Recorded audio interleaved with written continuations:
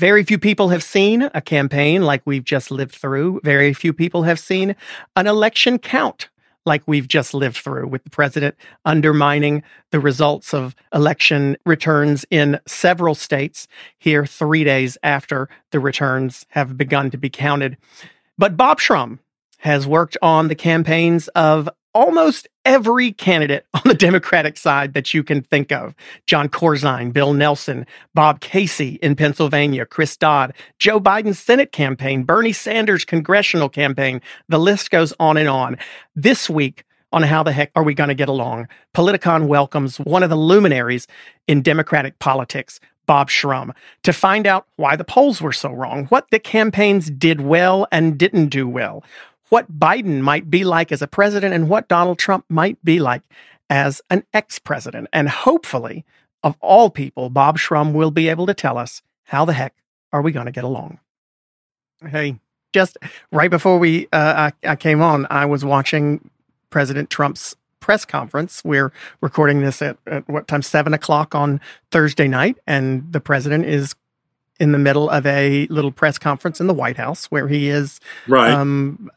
He's, I don't know any other way to say, undermining the the process of our democracy in some ways. Right. It's been, listen, the reason we wanted you on this week is because you have more experience in political campaigns than most anyone else does. Have you ever seen anything like this?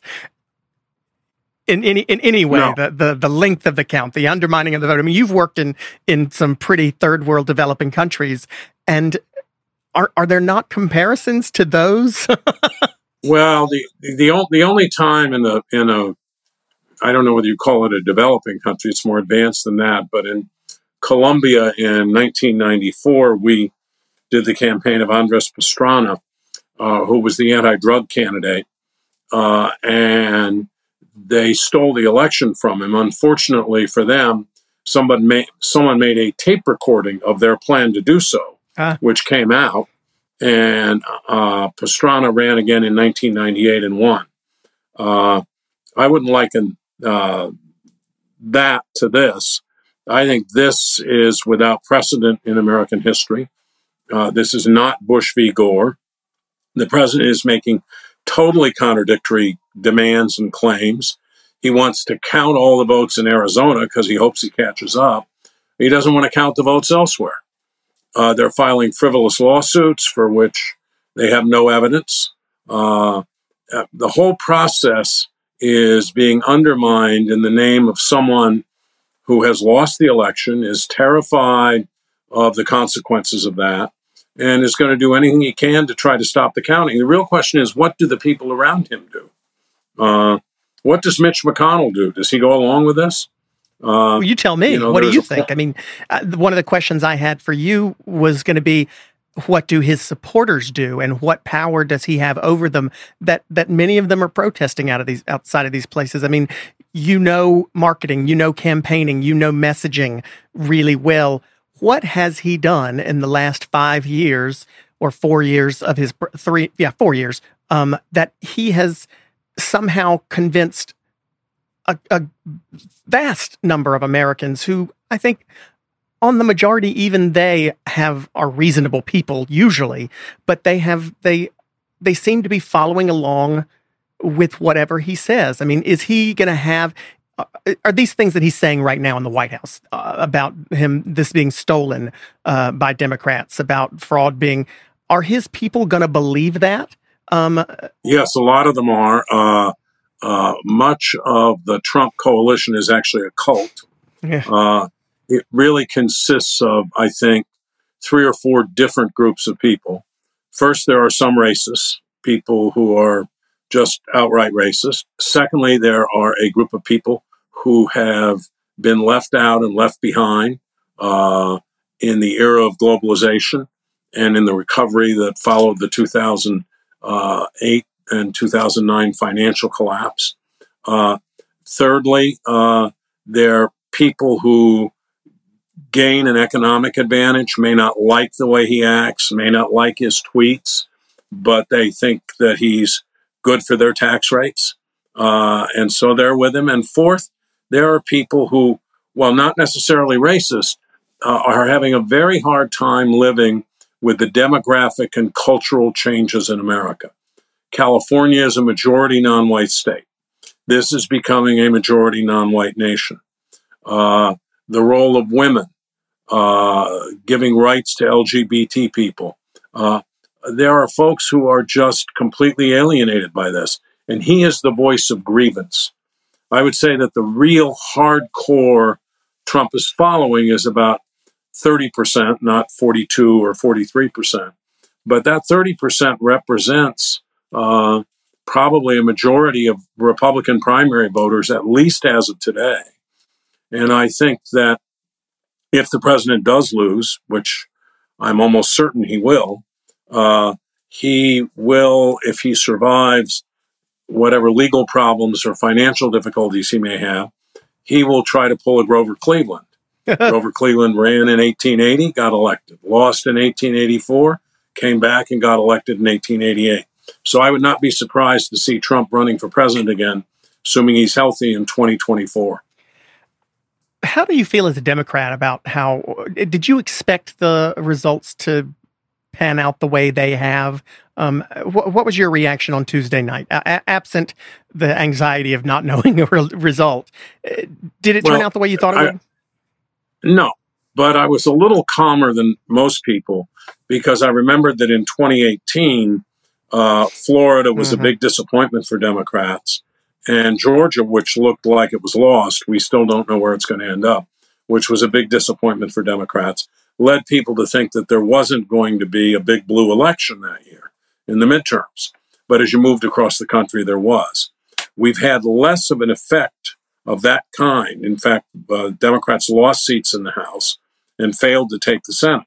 But I don't think that we should ignore the dimensions of what Biden has done.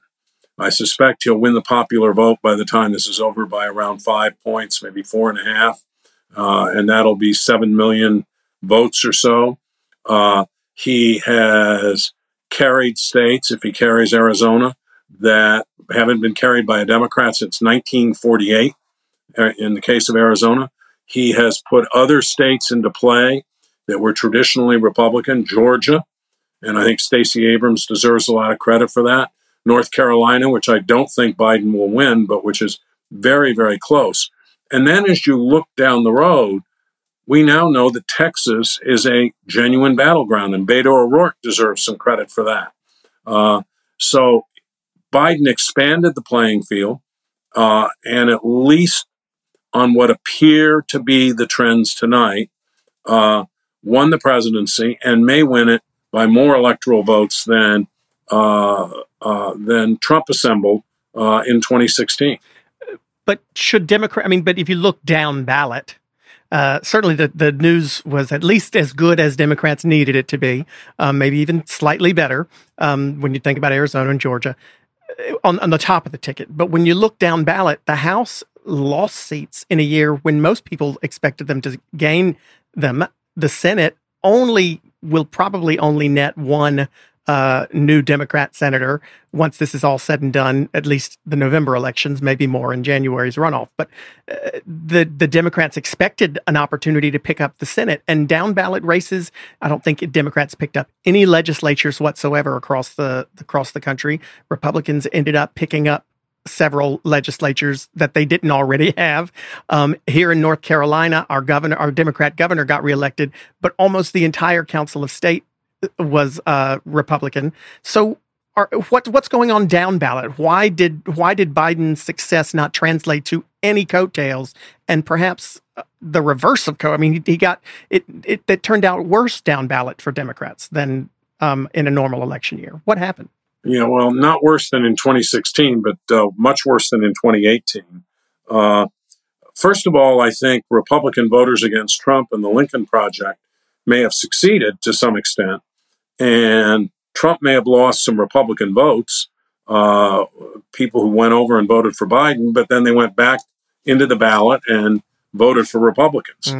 Secondly, I think that House Democrats probably had stars in their eyes thought they could take another 10 seats. And they were not alone, by the way. That was an estimate on a lot of the analysts' blogs, and probably didn't focus sufficiently on keeping the seats they had. Thirdly, there were some particular circumstances, one of them in North Carolina. I think if Cal Cunningham had not faced the scandal that he faced, he would have unseated Tom Tillis. I mean, that race is very close. It's basically a 1-point race. So there are a combination of factors, but there was not a blue wave or a blue tsunami. There was a blue ripple. So I can't tell whether or not you're suggesting that maybe just the tone of this year never would have had a blue wave that people were dreaming of, that the way 2020 was going to go, it was a blue ripple year. Or are you in the camp where you believe that Democrats need to work on their messaging or the way they run races or their branding in general? I mean, the House Democrats had a call today that was pretty heavily leaked on the internet, where Right. Abigail Sponberger, who just barely squeaked by to re-election in Northern Virginia, talked about how defund the police and Medicare for all and socialized medicine almost killed her. And she was imploring, almost shouting at her Democratic colleagues, we have got to stop being so appealing to the left wing of the party. And at the same time, you had people like Alexandria Ocasio-Cortez on Twitter condemning Claire McCaskill because she had said a similar thing on TV today. And there is a big divide in the Democrat Party. How is Biden going to contend with that as president? And which direction do you think Democrats need to go? Well, first, he's a skillful politician. Biden is. If you think about how he was written off in the primary, stayed the course, won the nomination, actually rather convincingly, had a theory of the case in the general election, stuck to it all the way through. And by the way, never took his eyes off Michigan, Wisconsin, and Pennsylvania, even as they tried to broaden the presidential field and succeeded in doing so. Maybe AOC will attack me. But, well, join the club. For what I'm about to say. But I agree with Claire McCaskill. If you look at the results of the primaries, the Justice Democrats, the folks who are allied with AOC, with Bernie Sanders, actually didn't do all that well in Democratic primaries. And I think Democrats have to be a center-left party. I say this as someone who used to myself get attacked for being too liberal. I haven't moved. Some other people have moved. And, I think the position that Biden took on health care, which was improve and protect Obamacare and create a public option, that has massive support among the American people. Mm-hmm. I think if we go down the road of trying to create socialized medicine, it won't pass. Well, especially not now, right? It wouldn't have passed even if the Democrats had taken the Senate.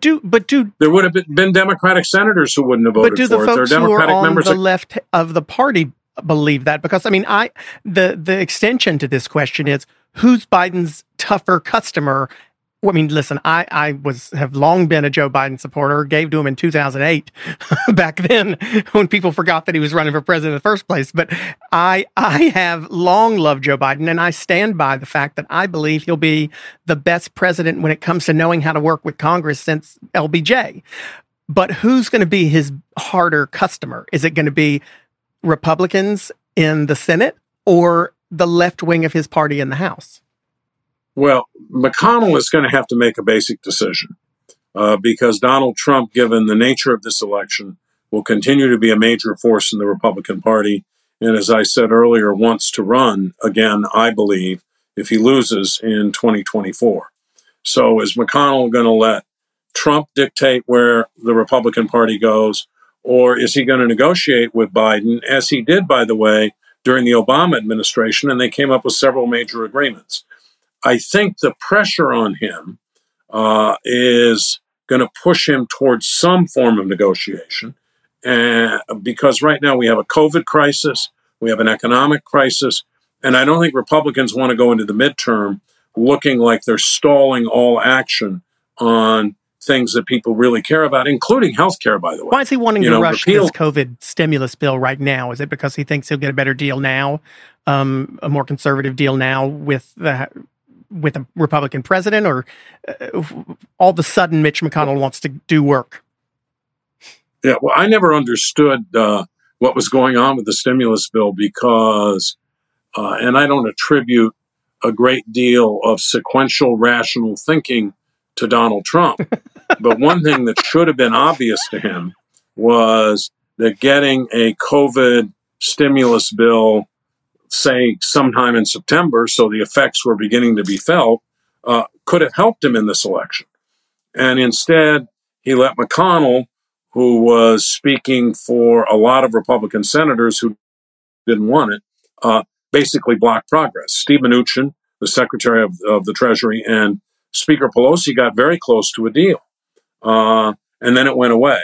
I suspect he'd like to make a deal now so that he doesn't go into a situation where Biden is inaugurated, Biden sends a major COVID stimulus bill up to the Hill, and the Republicans are in a really tough place because the House will pass it, the president will sign it, and what's he going to do? Stop it? I think if he looks ahead to the midterms, which are not necessarily easy for the Republicans, even though if there's a Democratic president, they would be favored. I think as he looks ahead to the midterms, he has to say, we need to look like we're being productive. But I'm not certain of that. And I'm not, he could take the other tact, which is what he did with Obama in 2009. We're going to do everything we can to stop everything he wants in the hopes that we can deny him a second term.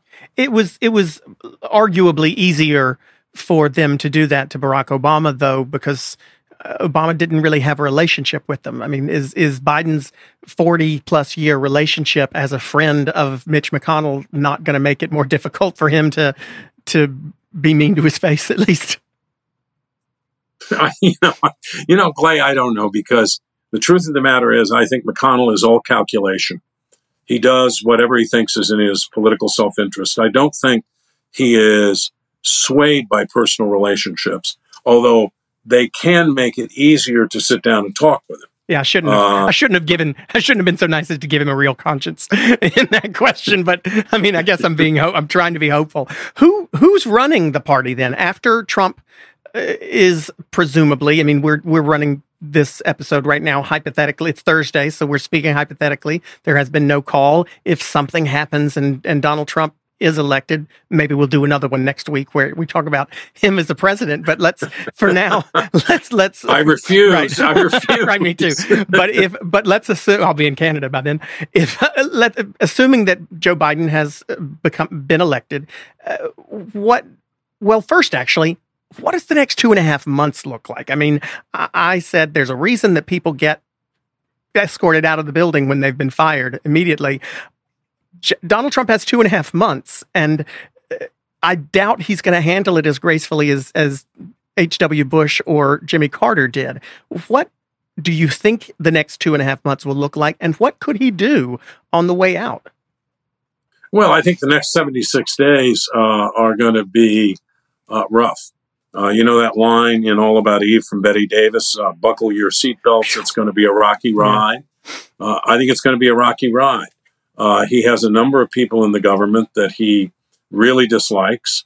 I would not be surprised if he fired Christopher Wray. There's a report that Defense Secretary Mark Esper, who resisted Trump's efforts to send armed troops into the streets of America, is writing a letter of resignation. I don't know whether that's true or not, but I think Trump could fire him.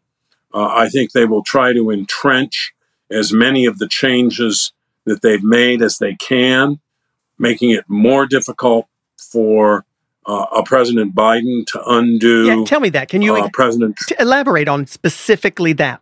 What can he do that cannot be changed? I mean, if he fired Christopher Wray, it is unlikely that a Senate would confirm a new FBI director before Biden got in. Couldn't Biden just hire him back? Yes, he could. Okay. And he could hire Alexander Vindman back. Right. JFK in the early 1960s, Maxwell Taylor had alienated some of the establishment in the armed forces because of the positions he'd taken. Kennedy brought him into the White House as a special assistant and ultimately ended up as chairman of the Joint Chiefs of Staff. So the president has a lot of flexibility to bring people back who've been let go and who tried to do a good and honest job. It's hard to say what you can entrench. You can try and entrench some of your people. Instead of taking away civil service protections, which he was doing before the election, you can try to put people in to top civil service jobs that don't require Senate confirmation. Mm-hmm. And it's very hard to get rid of them once they're there in the bureaucracy. Well, he did just sign that executive order specifically to make it easier to get rid of them. I know. It's crazy. I had no idea why he did that. Makes no sense. So he opened the door for Biden to get rid of some of these people. Yeah. Yeah. And he, maybe he wants to get rid of Anthony Fauci, although I think that would be a disaster medically in terms of politics and would be quickly undone by a President Biden, assuming that Biden wins this election. So what could he do, though, then that besides an all-out war or lighting the White House on fire on his way out, what could he potentially do on his way out that Biden couldn't fix? I mean, other than just undermining the 250 plus years of peaceful transfer of power, is there anything tangible? He could have an executive order opening up a lot more federal lands to mining. He could do things like say we'll have more offshore drilling. Promise the people of South Carolina that would never happen, but he could do that. And Biden would then attempt to undo it. And I suspect there would then be litigation where people would argue that they had relied on what Trump has done. But it's very shaky grounds. I think he'll be very frustrated. And the other thing he'll do, by the way, is he will grant a raft of pardons. There will be a lot of people who will be pardoned in the next little over 2 months. Himself potentially also being one of them. We don't. It's never been tested whether a president can pardon himself, nor tested whether or not a president can pardon someone who has not yet been indicted for something. Is that true? I mean, he couldn't. That's not true because Nixon had not yet been indicted, and what Ford did was pardon him for any offense. I don't remember the exact words. Any offense against the United States committed between, I don't know whether it was January 21st, 1969 or a year later, and the day he left office. But certainly not going forward. He couldn't pardon himself for anything he did next week, right? I mean, no, you can't. He couldn't pardon his children for the next 20 years, is what I'm saying. That would be a new concept. Listen, he might try. We've seen him try other things. It's just a matter of what he can get away with. And part of what he can get away with is oftentimes based on what other people in his party will allow him to get away with, and what, in part, he can get away with on some, I won't just specifically name one, but we all know the main one, but media outlets, conservative media outlets that stand by him. But it's interesting, in response to his press conference tonight at the White House, Rick Santorum on CNN said, no president of the United States should say what Trump just did, called it dangerous, and said no elected Republican will support Trump on this. Brett Baier on Fox said, in response to what Trump had said in his press conference, Brett Baier said, we have not seen hard evidence of any election fraud. Are we going to see Republicans finally starting to stand up to him now that he's not the president? If he gets that outrageous, I think you will see Republicans who say this is wrong. McConnell has already criticized his election night remarks when he claimed victory when he clearly didn't have a victory. But I don't think he cares. He never cared about these people. They were just a vehicle for him to use. In fact, I don't even think he cared about a Republican ideology. Oh, no, I agree with that. But he gave money to pro-choice candidates. He was, for a long time, a registered Democrat. I mean, it's all about him. It's not about any set of beliefs, and it's not about any party. But the people who follow him, it's about them when it comes to the Republicans in office, and in part, it's about them to Fox News as well. I mean, who leads the news coverage at Fox or any of these networks, really? In large part, it is the audience. I mean, MSNBC this evening actually did not cover or carry Trump's speech from the White House. They cut away from it after about 30 seconds. And part of that has a lot to do, no doubt, with the fact that their particular audience doesn't want to see it. Fox has allowed a lot of its viewers to guide its coverage, and certainly Donald Trump's base has been crucial or critical to the reelection of a lot of these Republicans. And Don Jr. today specifically tweeted, and this I found fascinating. He tweeted, and I don't have it in front of me, but something to the effect of, it's very interesting to be looking at Twitter and seeing how many of these, quote, 2024 hopefuls, end quote, have spoken up in defense of President Trump. And within 10 minutes, Nikki Haley had tweeted something in defense of President Trump, and Tom Cotton of Arkansas had tweeted something in defense of Trump. The Republicans know that they need his base and support still, don't they? I mean, isn't he still going to be running the party? He could, there'll be a fight about this. He still could be running the party, but he could also run it into the ground if the Republicans get positioned as the do-nothing party in the next 2 years. And for every Haley and Cotton, there are people like McConnell who have been much more careful. There are people like Ben Sasse, who's very conservative in Nebraska, but has actually finally been outspoken. I think if the president goes too far, that he will not get support from these folks. And by the way, MSNBC, in 2016, just like every other cable network, carried Trump's rallies wall to wall. Oh, yeah. And people estimated that he got billions of dollars in free publicity. But they didn't take him seriously for a while, right? Yeah. I think they've learned from that. I have to say one thing for Fox. Arna Mishkin, who is in charge of calling states and the decision desk at Fox, called Arizona early when other people had not called it and has stuck by the call all the way through. And there are reports today that if either Pennsylvania or Nevada goes to Biden, that Fox would call the election. There is, with Chris Wallace and Brett Baer and their election night operation, there's a genuinely news division of Fox, and they're not going to play into this narrative. Now, is Tucker Carlson? Sure. Will Sean Hannity? Yes. But if he does what you have suggested, and not just you, several other people I've heard say in the past few days that they think Donald Trump will probably run in 2024, he's going to be out doing these rallies still. I mean, I went to one of his rallies back in 2016 to cover it for another show, and that's why he ran in the first place. I mean, the love, the adulation, the admiration that he gets from those crowds, it is, I stood on some of those. I stood on that very stage that he was on in Pennsylvania and performed. And I get it. I understood why he was running. He's going to keep doing those things. I mean, he's going to be the kingmaker throughout for the Republican Party for the next 4 years, arguably. So, I know that listen, I hope you're right. And that Mitch McConnell says that he doesn't want to be the do-nothing Congress come 2022 and midterms, but it didn't hurt him in 2016, did it? I mean, it certainly did not hurt their chances when they blocked Merrick Garland and did everything to block whatever Obama wanted to get through. So how does Biden need to run his administration to combat that?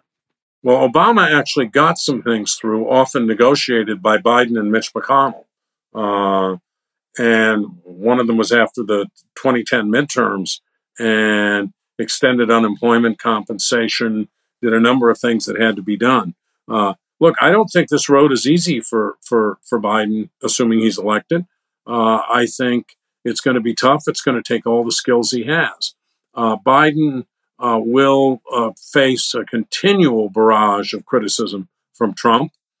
Trump, I agree with you totally, will keep holding rallies around the country. He will use his fundraising base to finance them because I don't think he can finance them himself at this point. Now, there are two things we haven't talked about that I think may interfere with whatever he wants to do.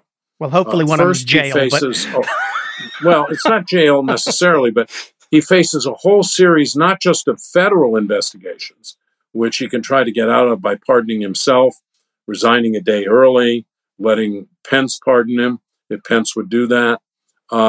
He faces a whole series of state charges and local charges in New York. Mm-hmm. And we'll just have to see how that goes. Once he's not president, he doesn't have the same kind of protections that he does as president. Or the ones he's claiming to have as president. The ones he's claiming to have and using the attorney general as his own private lawyer to assert them in court, even arguing that defending him against the claims that he raped someone some years ago is part of the official duties of the president of the United States. It's stunning. But the second thing is he owes a lot of money, and a lot of those debts are coming.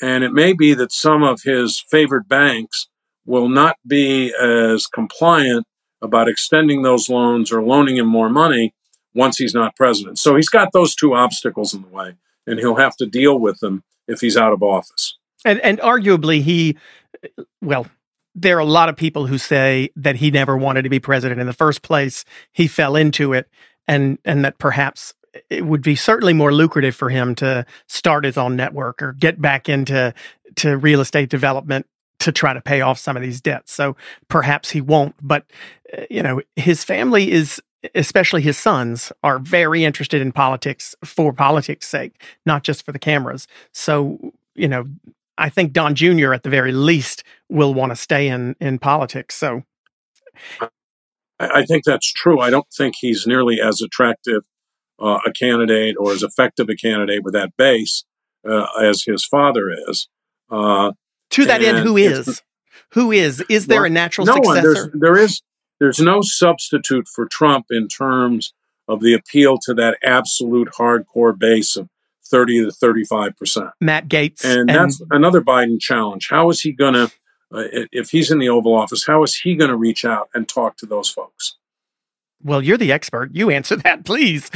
Well, if one thing we can't do, Democrats can't do, is talk about everybody who's on the other side is deplorable. God bless you, Bob. Say it again. Say it again.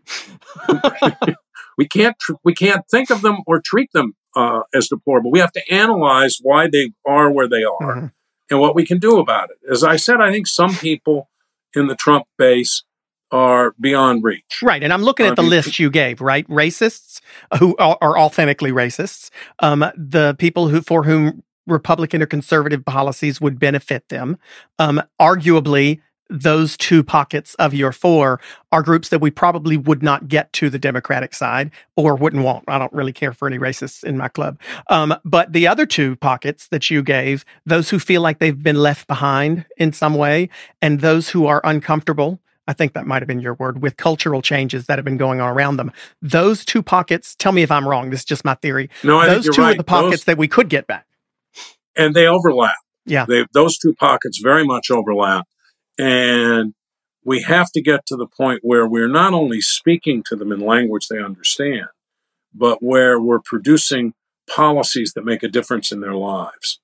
I often think in this respect of a story about JFK, who in 1960 campaigned in West Virginia, went down in the mines, came from a very privileged background, could not believe the conditions people were living in, thought he was going to lose the primary because he was a Catholic, went back on primary night to Washington, went to the movies with his wife and Ben Bradley and Bradley's wife, and nobody had a cell phone, so they couldn't reach him.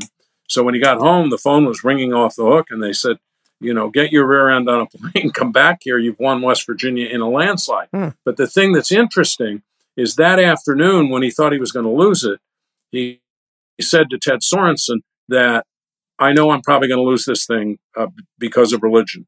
But let me tell you, after what I've seen, I'm going to do something for these people if I become president of the United States. And he did. It was called the Area Redevelopment Act. And it made a real difference for a period of years in Appalachia. So, for example, if we could create some incentives to move businesses, new kinds of businesses, into some of these areas that have been left out and left behind, like the place I was born in southwestern Pennsylvania, and We could also set up a system where, in concert with community colleges, we train people under 45 so they could work in those jobs, which will actually pay them very well. I mean, those are the kinds of things you have to do. It's not just the language. Trump did it with language in 2016.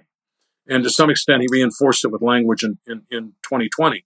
But I think Democrats have to demonstrate, and Biden has to demonstrate, that he not only comes from those people, that he not only cares about those people, but that he's going to do something for them. But there's a level of respect that he has to have too. I mean, listen, I believe Joe Biden has it. But to some people, I think and I'm speaking only from my North Carolina experience, but to some people who were in the district that I ran for Congress in, very blood red district in the first place. Right. So, but they were folks who, they didn't want to train for a new job. To them, when you suggest they need to train for a new job, you're saying the job that I have isn't dignified enough.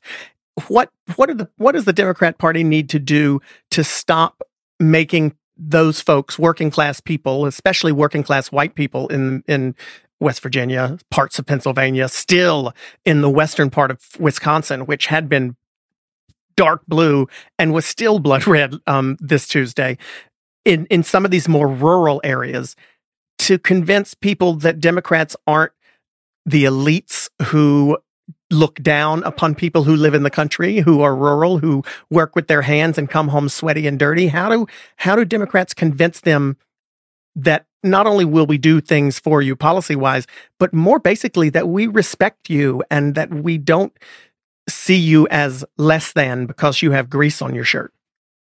Well, Biden's a good start because you've just described him. Right, right. He's the first non-Ivy League president in how many years, right? Since Reagan. Yeah. Well, I went to the Ivy League, but my father was a tool and die maker, so I know exactly what you're talking about. Right. Well, that was Joe Biden's point, that he made that point that he's proud that he wasn't an Ivy. He's not an Ivy, because most folks aren't, right? Most folks are not, and most presidents are. Right. But I think if you go beyond that, there's an economic reality here that is intruding upon people's lives. Trump said we'd have more coal miners. We have fewer coal miners than we did 4 years ago. He said we were going to have a lot more steel workers. I think it's been pretty static. There isn't going to be another coal-fired plant built in this country to generate electricity. It's just not going to happen. Right. That's going to be a business those jobs are not being sent overseas, by the way. I mean, we just aren't using coal. Right. That's right. And corporations don't want to use coal. And some of the jobs that Biden's talking about, but he's going to have to really work at convincing people of this, are not jobs that if he were suggesting that folks should be trained for them and switch to them, somehow or other denigrate the jobs they had in the past. I mean, we've been through this before. We had a huge horse and buggy industry in this country. It went away, but people got jobs in auto plants, and that made a big difference. And we're going to have to get people jobs, for example, in renewable energy. I thought one of the most fascinating things in the last few years was that T. Boone Pickens, who was not my favorite person in some ways, because after all, he did finance those fake Swift boat attacks on John Kerry. But he had made all his money in oil and gas. And for the last few years before he died, he became the biggest wind farm investor in Texas and made billions of dollars from doing it. So the question is, those folks see where the world is going. Can we make room in that world? And we have to, for these folks who've been left out or left behind. And you're right. I mean, there's a county in somewhere in northwest Wisconsin called Pepin County. Now, I have no idea why they named a county for Charlemagne's father in Wisconsin, but they did. And that county voted Democratic in every election from 1972 on, after 1972, all the way up until 2016, and often by very good margins. And Trump carried it overwhelmingly. And he carried it again this year. So you do have to give those people a faith, and not just faith, but proof that there's a place for them in the American economy of the 21st century, and that it doesn't denigrate what they've done in the past. Otherwise, we're going to lose the most important thing we've ever had in this country, which I've experienced in my life. You may have experienced it in yours, that we can hope that our children will do better than we did. That where you come from, where you start, doesn't limit where you can go. And somehow or other, we forgot to talk about that. Not this year. I think Biden did try to talk about it, but we forgot to talk about that for a while. So that's our left behind group. The cultural group, the folks who you put in your fourth pocket of voters who feel like they're not comfortable, perhaps, with a lot of the cultural changes. Has the Democrat Party been too aggressive in identity politics? Have they made that too much of their message? Have they alienated? I mean, I looked at the returns coming in on Tuesday night, and I was, of course, very interested in my state, as I think everybody would be interested in their state, right? But in North Carolina, I really, this year, 2016, I actually knew that Donald Trump was probably going to win, because I knew that in North Carolina, he would definitely not carry. But I had hope. I had faith this year that North Carolina would turn around. When I look at the map, I see dark blue in Mecklenburg, dark blue in the Triangle, a little bit up in the Triad, and then the northeastern part of the state where the black population is larger than the white population. And then everywhere else in the middle. And we're not talking about small margins. We're talking about 40%. But it has the Democrat Party seems to have repelled white voters faster in the last 4 years than they did in the 8 years when the president was actually a black man. Why is that? And is part of it that the Democrat Party has focused or doubled down too much on identity politics and the what some people call cancel culture? Boy, I resist that a lot, because I think that the leading identity politics force in this country is the Republican Party.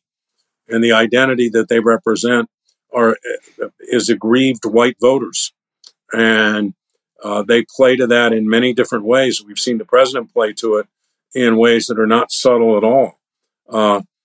Secondly, in terms of its political positioning, North Carolina is clearly headed for being a purple state, which Democrats can often win. And that's because of its changing demographics.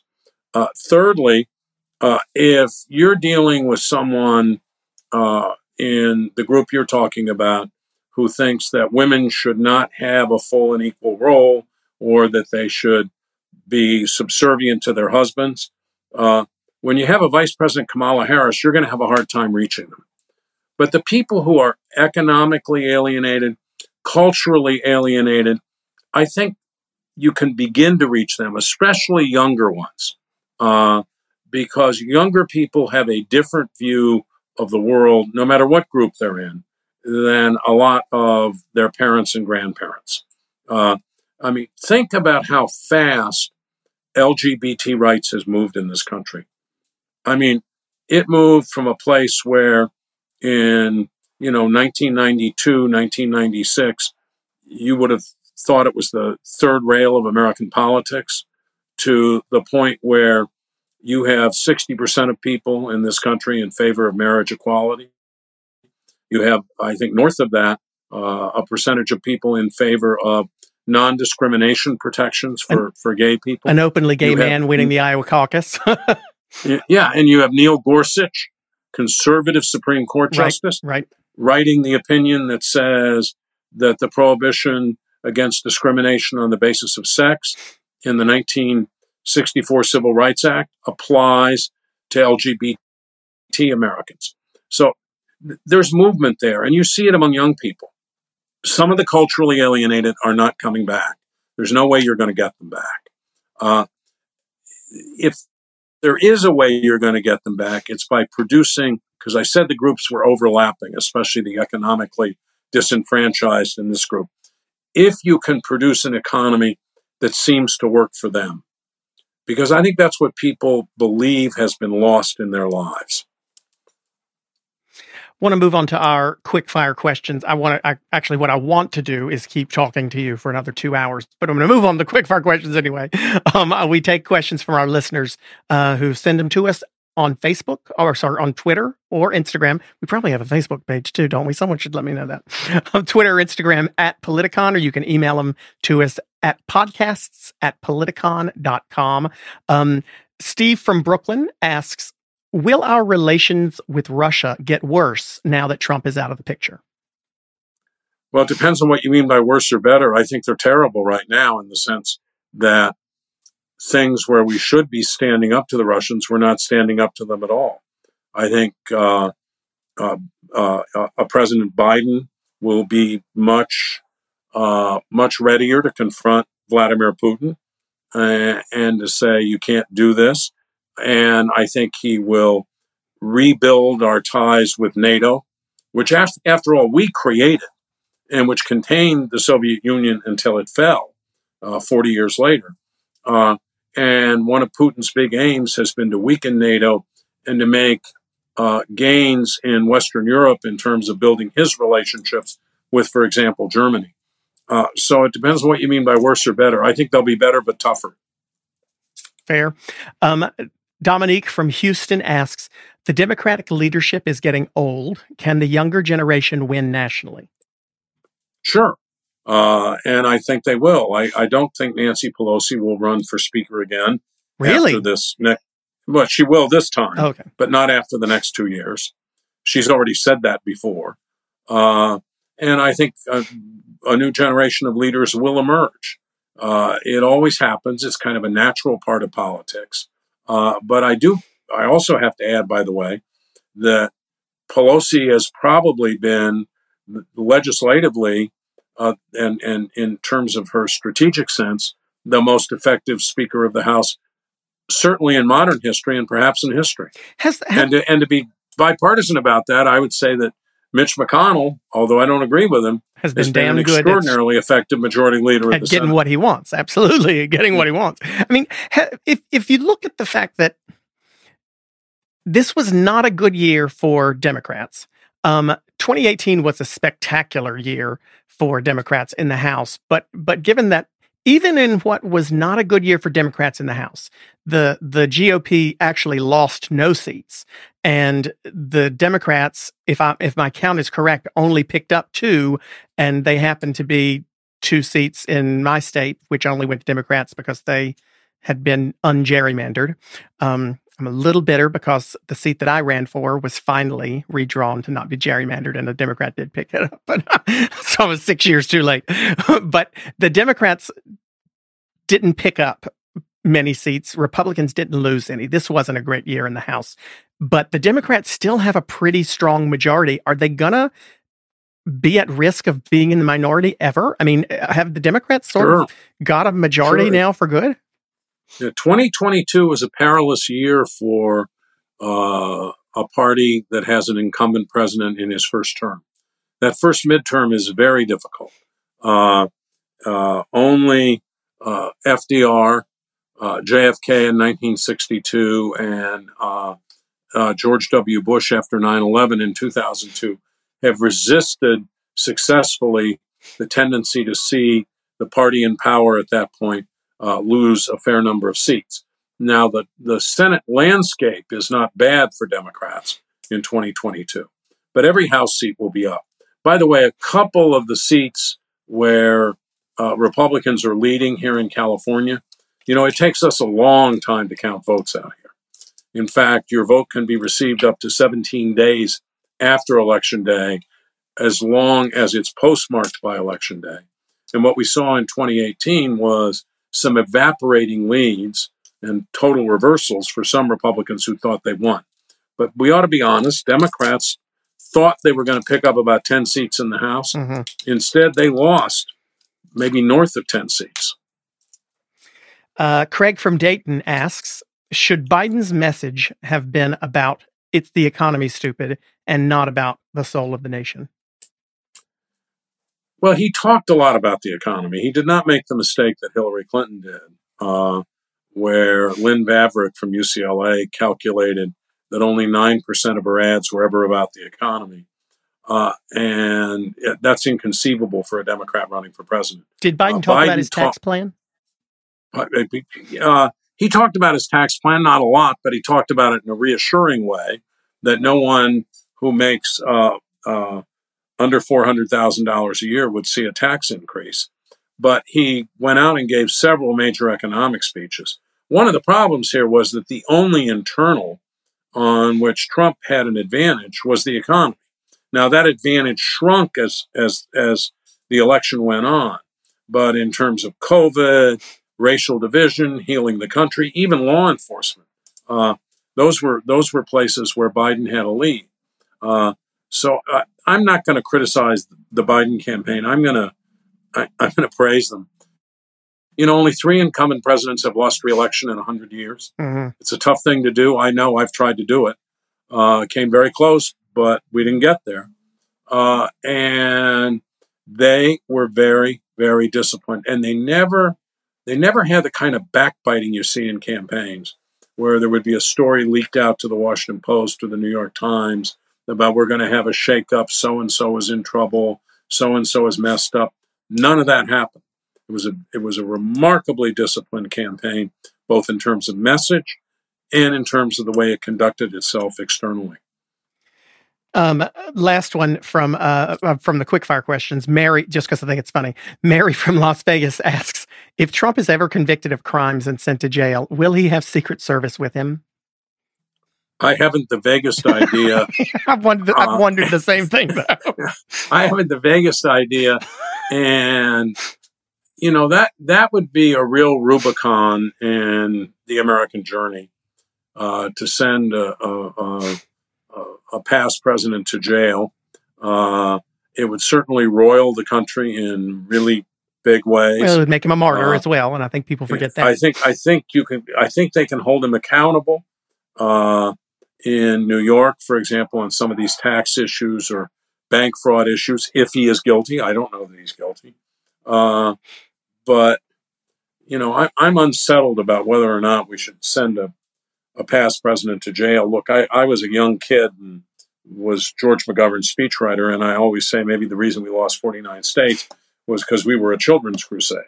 I mean, Gary Hart was in his early 30s, and he was running the campaign. I was writing the speeches. Our pollster was 21 years old. And so I didn't particularly like Nixon, and I always say, we didn't get to the White House, but at least we didn't go to jail. But I when I look back on it, and I was very angry at the time, I think Gerald Ford probably did the right thing when he pardoned Nixon. Now, we're talking about different levels of offense here. What Nixon did was bad. It transgressed the Constitution. It justified his impeachment.